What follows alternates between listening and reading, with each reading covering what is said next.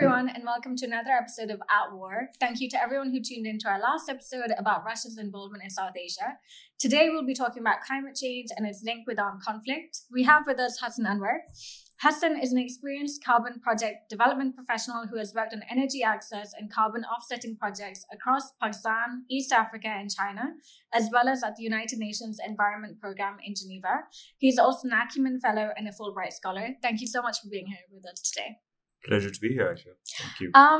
So to start off, I kind of wanted to ask you a very difficult question, which is to explain as briefly as you possibly can for our viewers how acutely Pakistan is looking like it will be affected by climate change. We already know that Pakistan is going to be one of the most vulnerable countries in the world to climate change.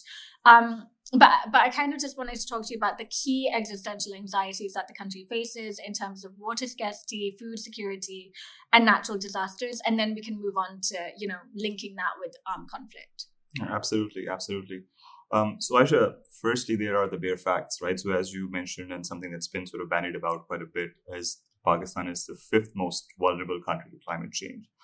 But I think just moving on from that, you then have to delve a bit deeper into some of the facts as well. So, one of the things that comes across is that, water scarcity, but the water scarcity issue is so acute that Pakistan is considered to be the third most vulnerable country in terms of water scarcity. It's facing issues such as by 2025, Pakistan would lose up to, or would have a shortfall of 25% of, its water demand needs. And then on top of that, more than 30% of Pakistan's energy requirements come from the hydropower sector. Consequently, with changes and variations in water supply, what it would lead to is lead to acute power outages, power shortages, given how highly Pakistan depends on its hydropower sector. Then on top of that, then you also have to look at its sort of agricultural output. So already we can see that with the changes in weather patterns, the shortening of the growing seasons, as well as the variations, the growth cycles, we're seeing an 8 to 10% decrease in yields across different types of crops on average. But then, you have to also look at the human cost of these. So these are the bare facts. But then in terms of just making the numbers more human, you then have to look at how many sort of people have been left homeless, how many refugees climate disasters have cost over the past 2 decades. And, different estimates put those numbers to between 30 to 40 million people who have, been affected in terms of losing their homes. Similarly, we've already seen how bad the summers have gotten in Pakistan. The 2015 heat wave in Karachi is an acute example of that.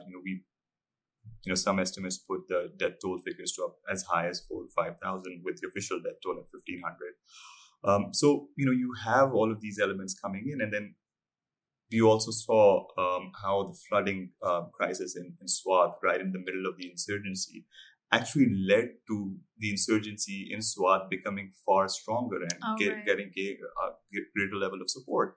So we can already see how these trends are coming in and impacting Pakistan at a very high level. Already, Pakistan is losing $2 billion worth of GDP annually just because of flooding risks and annual flooding issues that happen every year.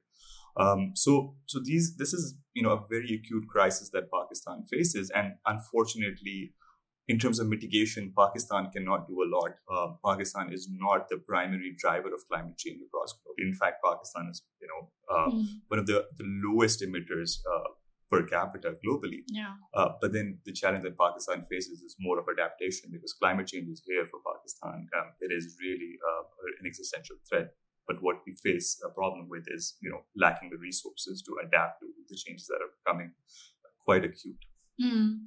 And I think it's really interesting that you've already mentioned the fact that flooding in Swat, fueled the insurgency. And I kind of then want to go on and talk about that, because I think that's something that we haven't talked about as much when we're looking at climate change, the effect of that on armed conflict. And many academics kind of differ on the direct nature of the link between armed conflict, but most agree that it's a threat multiplier, which means that it loads the dice, really. So climate change ultimately means that all of these things are exacerbated to the point that armed conflict becomes more and more likely. And it's been pointed out that conflicts in Somalia, Yemen, and Syria have their roots in these really unusual and really exceptionally long droughts in those regions, which have led to civil wars. So how do you think that conflict and insurgency are linked to ecological collapse in Pakistan in particular? You've already mentioned Swat. So I think there are two sort of aspects to this, right? So one is obviously a more external aspect where Pakistan's geopolitical positioning and how it relates to its neighbors, and the potential for armed conflict with its neighbors, and then there's the potential for internal discord. So firstly, at the top there's the rhetoric, right? I kind of buy into this theory about it's a threat multiplier, whereby I think during the 2015 sort of heat wave crisis in Karachi, where Pakistan faced record temperature highs across both southern Punjab and Sindh. The climate change minister at the time came out and said that it was caused by coal-based power plants in India. Similarly, we've already seen how much more real issues have arisen around Baghlihar and Kishangarh. And then as a continuation of that, even with the smog crisis that we faced in Punjab, whether it's based in fact or more in rhetoric, we do see fingers being pointed towards India as being the main cause of this smog situation that ends up engulfing Pakistan. So that rhetoric then ends up becoming more and more sort of grounded in the public's sort of perception, which ends up resulting in an even more hostile position towards your border with India.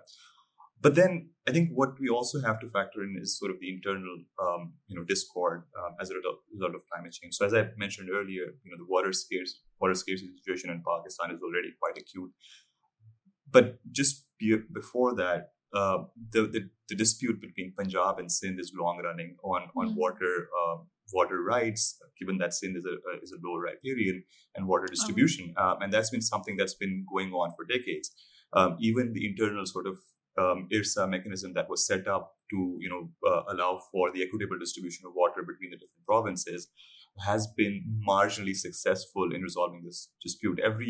Almost every year, we see an issue coming up regarding how the water is being withheld by Punjab and not enough water being sort of allocated to Sindh. Hasn't led to sort of a fully fledged armed conflict, but it has major potential as water becomes more and more of a scarce resource in this basin.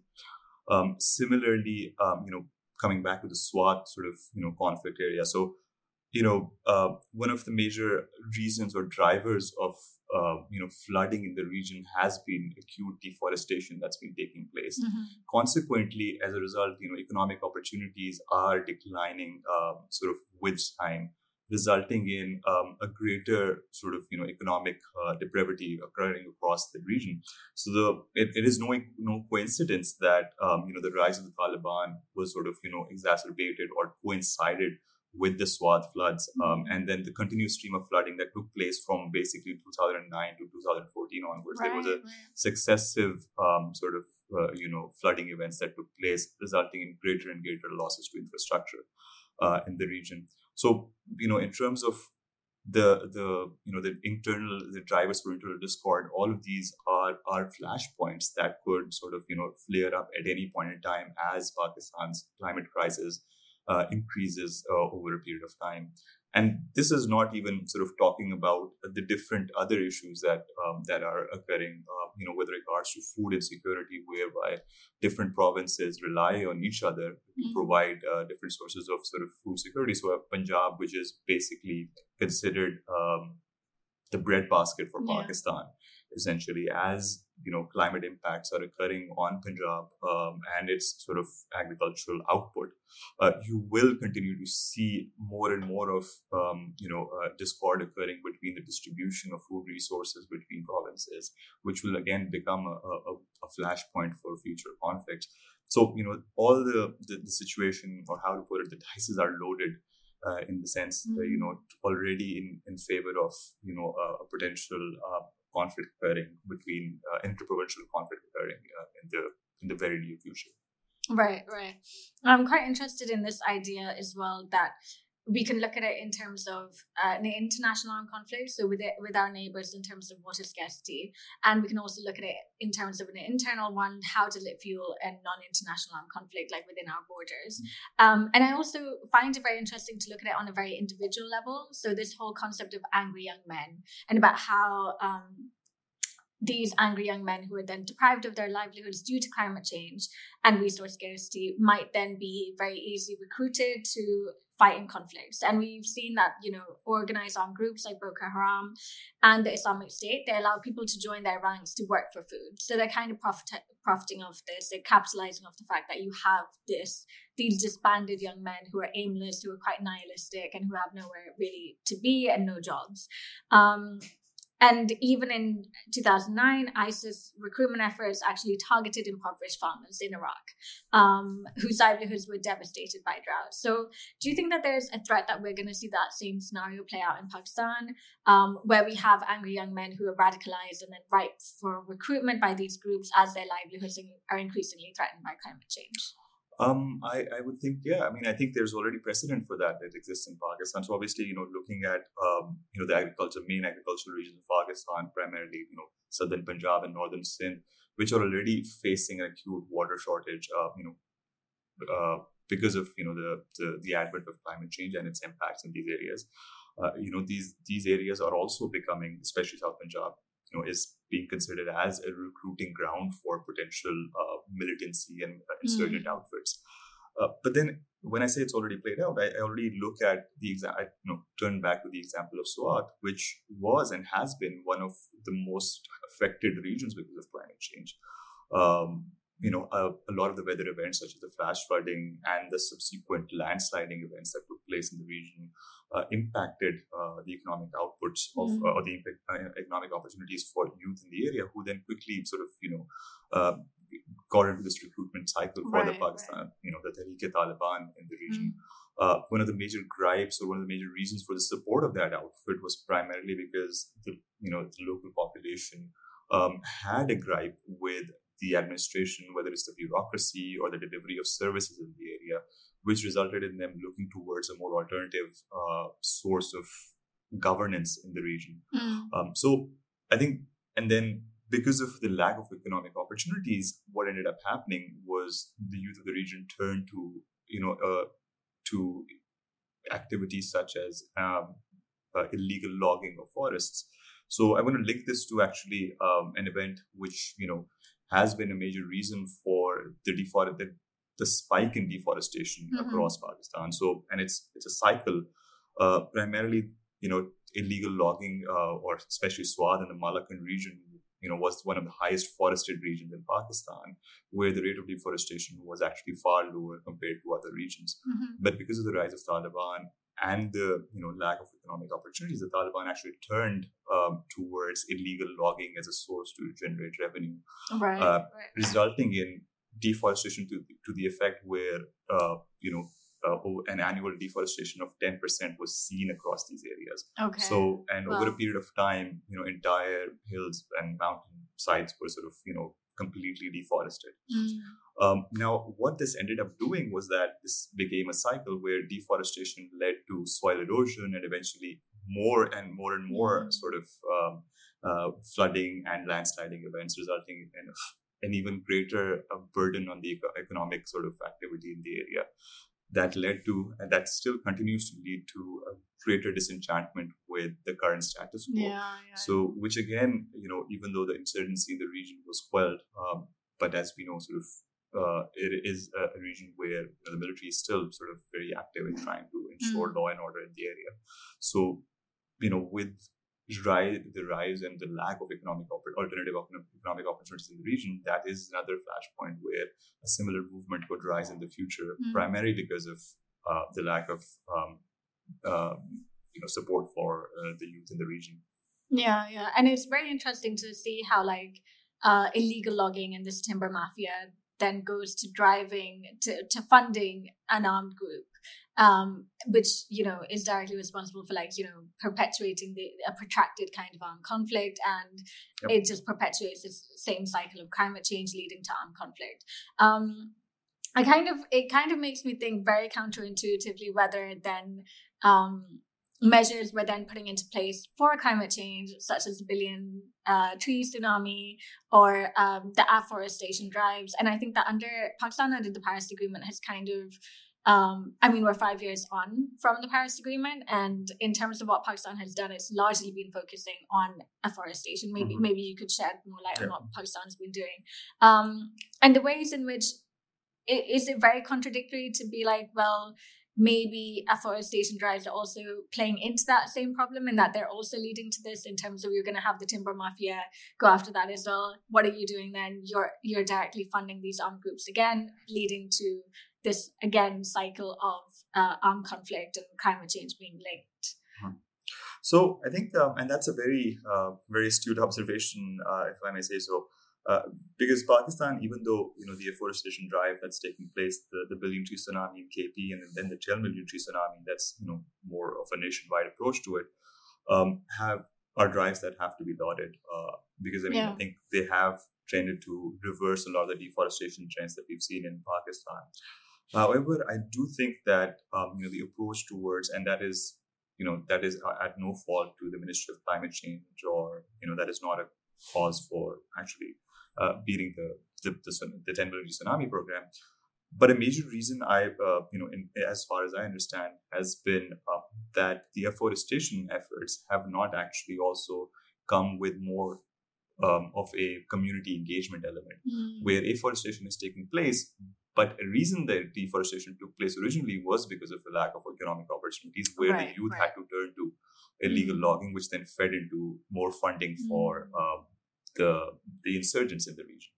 Now that deforestation is taking place, but there is still a lack of opportunity. What we've seen now, especially in some of these areas where afforestation is taking place at a very high rate, is that there is still this this feeling of disenchantment with these drives, primarily because they feel as if their land, which could provide them alternative opportunities, is now being used for afforestation as a government-led drive, which has not had adequate inclusion or inclusive efforts for local communities.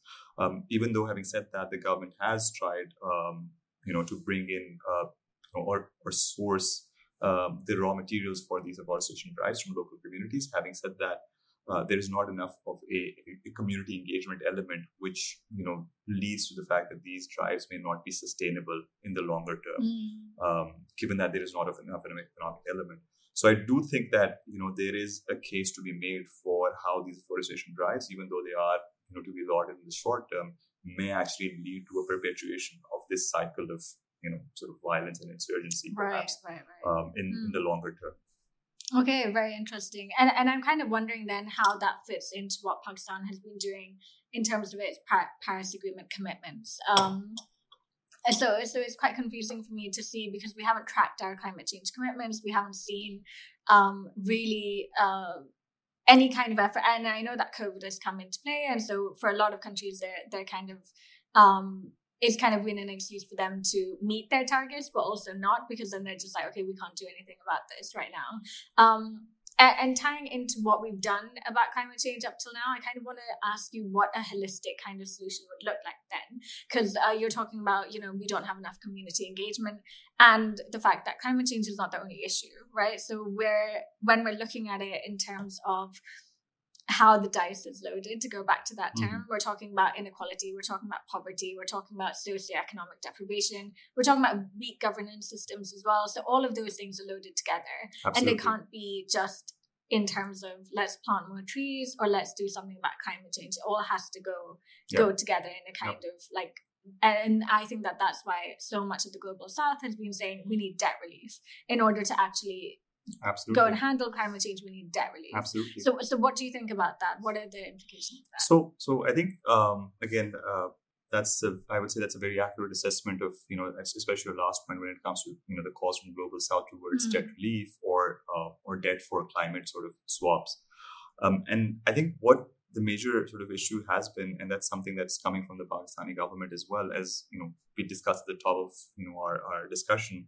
Even though Pakistan is the fifth most vulnerable country in terms of its climate change, its vulnerability towards climate change, it also is a very low emitter, right? So Pakistan currently is not, causing the problems it's facing, the impacts of climate change it's facing. Pakistan is not causing this. So even if Pakistan were to undertake drives to mitigate its emissions, such as forestation or lowering emissions from the energy sector or lowering emissions from the transportation sector, which obviously need to be done, it still will not be able to actually adapt to the impacts of climate change, such as reducing flooding or actually reducing flash flooding and other weather events that are taking place. So what Pakistan needs is actually adaptation towards these impacts. And as of right now, Pakistan faces a huge funding gap. So the budget for the Ministry of Climate Change has increased over the past 3 years, which has been a very positive trend. But even then, Pakistan faces an annual shortfall of about $10 billion in terms of actually undertaking projects and adaptive measures to combat its climate change impact. So where is that $10 billion going to come from, right? And that is where I think the call towards debt relief efforts, debt swaps, impacts, or other climate finance mechanisms need to come in, because it has to be a holistic sort of global effort to actually be able to address these issues. One thing that Pakistan has so far not been good at, and efforts need to be more on the front, is actually tapping into the global finance market, where there are opportunities available, such as the Green Climate Fund and other opportunities where funding and financing can come in to help Pakistan adapt to its needs. But then there is also the sort of a greater need for more holistic policy. So as you pointed out, the dice is loaded on multiple fronts. It's not just climate change. We cannot see climate change as an isolated issue that we have to address. Even if planting more trees is going to lower our emissions, or is going to sort of lower the overall emissions in the country, it's not a sustainable measure unless we also address some of the drivers of deforestation that led to this issue.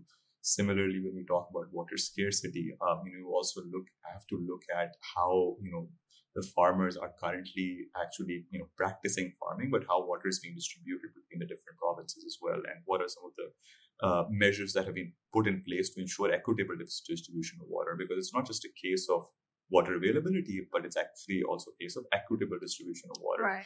Right. So, and those are measures that require a more of a cross-cutting, cross-sectoral approach. The Ministry of Climate Change cannot operate in isolation.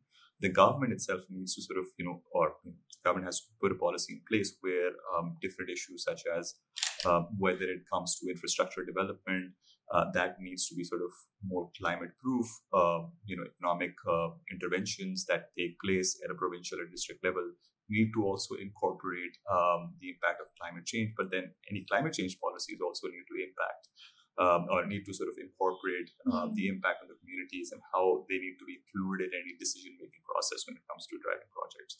Yeah. So I think the holistic approach is to sort of answer your question, in a brief manner. Perhaps there are two sides to it. One is that Pakistan cannot do this alone. It really requires help globally, and I think and some of it is well deserved, given that Pakistan is doing a lot more than it should, given its impacts or given its sort of contribution to global emissions. So, on one end, it does need support globally, and it cannot do it alone. But then, locally speaking, the policies that Pakistan has in place, some of the projects it's undertaking, also need to be more sort of, need to be more inclusive when it comes to communities. And I'm not saying inclusive where all 4 provinces sit together, but it needs to sort of include areas that are the worst hit. So, include individuals from Malakand, include individuals or communities from Uzbekistan, to communities from northern Sindh and the Thar region, who are the most impacted as of this point in time.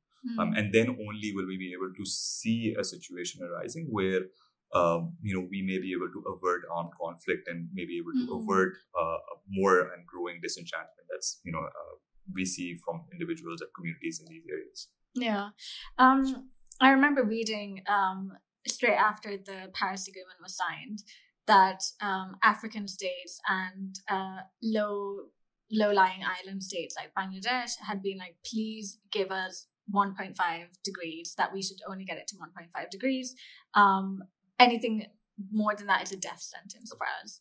And yet, then you had the oil producing states and the Western states being like, no, we have no interest in this. And so what was the balance between the two? What was the compromise? It was to say in the preamble that we will keep it to well below 2 degrees, which means nothing. It's not a legally binding thing. Exactly. It's not a legally binding objective.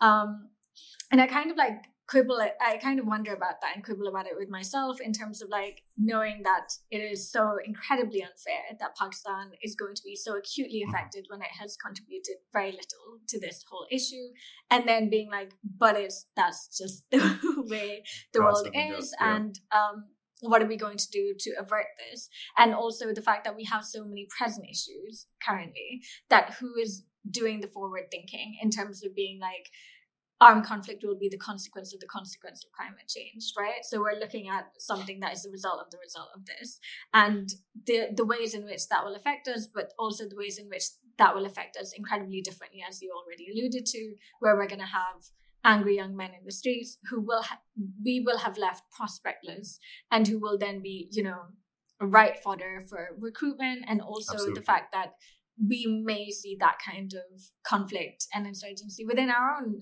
borders, and it will have been over not the tribal or ideology that we thought it was. I mean, that would still be a factor, but it would be primarily because of climate change and the fact that you're leaving people to be incredibly nihilistic. Yep.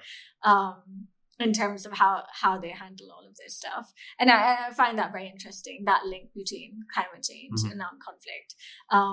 And I think that is something that is very hard for a developing country to do. It's very hard for a developing country which has so many other issues to deal with this. But I think that, even in discussions that we've had about it, we're looking at it as climate change is still something that people are saying we need to prepare for, but I think that you've been one of the people who's always said it's here now, and this is an issue that we have to deal with now, right? Yeah. So yeah. So I think so. That's the major issue that's facing Pakistan, and I think a lot of developing countries as well. Is number one, I think, looking at it as a cross-cutting issue. So I think in the past, governments, and I would say to a certain extent, that's a trend that's been changing in Pakistan as well, is we've seen climate change as an issue in isolation, which does not really feed into anything else. It's something that, it's seen as an abstract issue, not seen in its sort of real impact. So even if, Pakistan still is one of the most vulnerable countries to climate change, we are seeing impacts on it of climate change on our sort of people on an almost regular daily basis, whether it's abnormally high temperatures or flooding or unseasonal rains, what have you. But all of this is sort of still considered in isolation in terms of this is climate change. These are some of the projects the government is undertaking to mitigate the impacts, not necessarily adapt. And that's where things end. The policy, or at least the agenda, still ranks very highly on the agenda of the government. But then in terms of, how it's being executed, we see that other ministries or other departments which, are responsible for more holistic policies still do not see this as an important agenda item on their, planning sort of things. And then I think, as you sort of alluded to as well, with regards to, how things are moving ahead with, globally speaking, what some of the developed countries are doing. So whether it's the US or the EU or China for that matter, and their commitment towards supporting some of the countries that are at the forefront of climate change, whether it's Bangladesh or the small island nations in the Pacific and Oceania, which with greater than 1.5 degrees rise, they're not going to be there in the next sort of 2 to 3 decades. So I think there's a huge disconnect between the two, given that that's where a lot of my consternation has been coming in, has been there for a period of time, where I don't think, even though there are commitments, there is enough capital or there are enough resources out there to save or to even sort of mitigate or turn back some of the impacts that we are seeing. So I think, given the shortfall that we have, it's now a case of adapting towards climate change. It's not a case for mitigation anymore. It's a case of adaptation. So, the way we are seeing projects develop the way we are seeing, and this is not just for Pakistan, even in countries such as Bangladesh, climate change now has to be looked at as a risk that has to be kept at bay now. And the way to do that is to, build more resilience projects, build more resilience locally, build more resilience regionally. And that is done through not necessarily afforestation drives, but actually through more sort of economic development, more sort of, instead of focusing on economic hubs, which is what we're doing right now, is focusing on 2 or 3 areas, more localized development, more sort of community-led development, as opposed to sort of having it, be more sort of centered and centralized, say, in certain regions within the country. Right. Okay, that's super interesting. Thank you so much for coming in. And thank you to everyone who's tuned in at home. We hope that you will tune in for future episodes as well.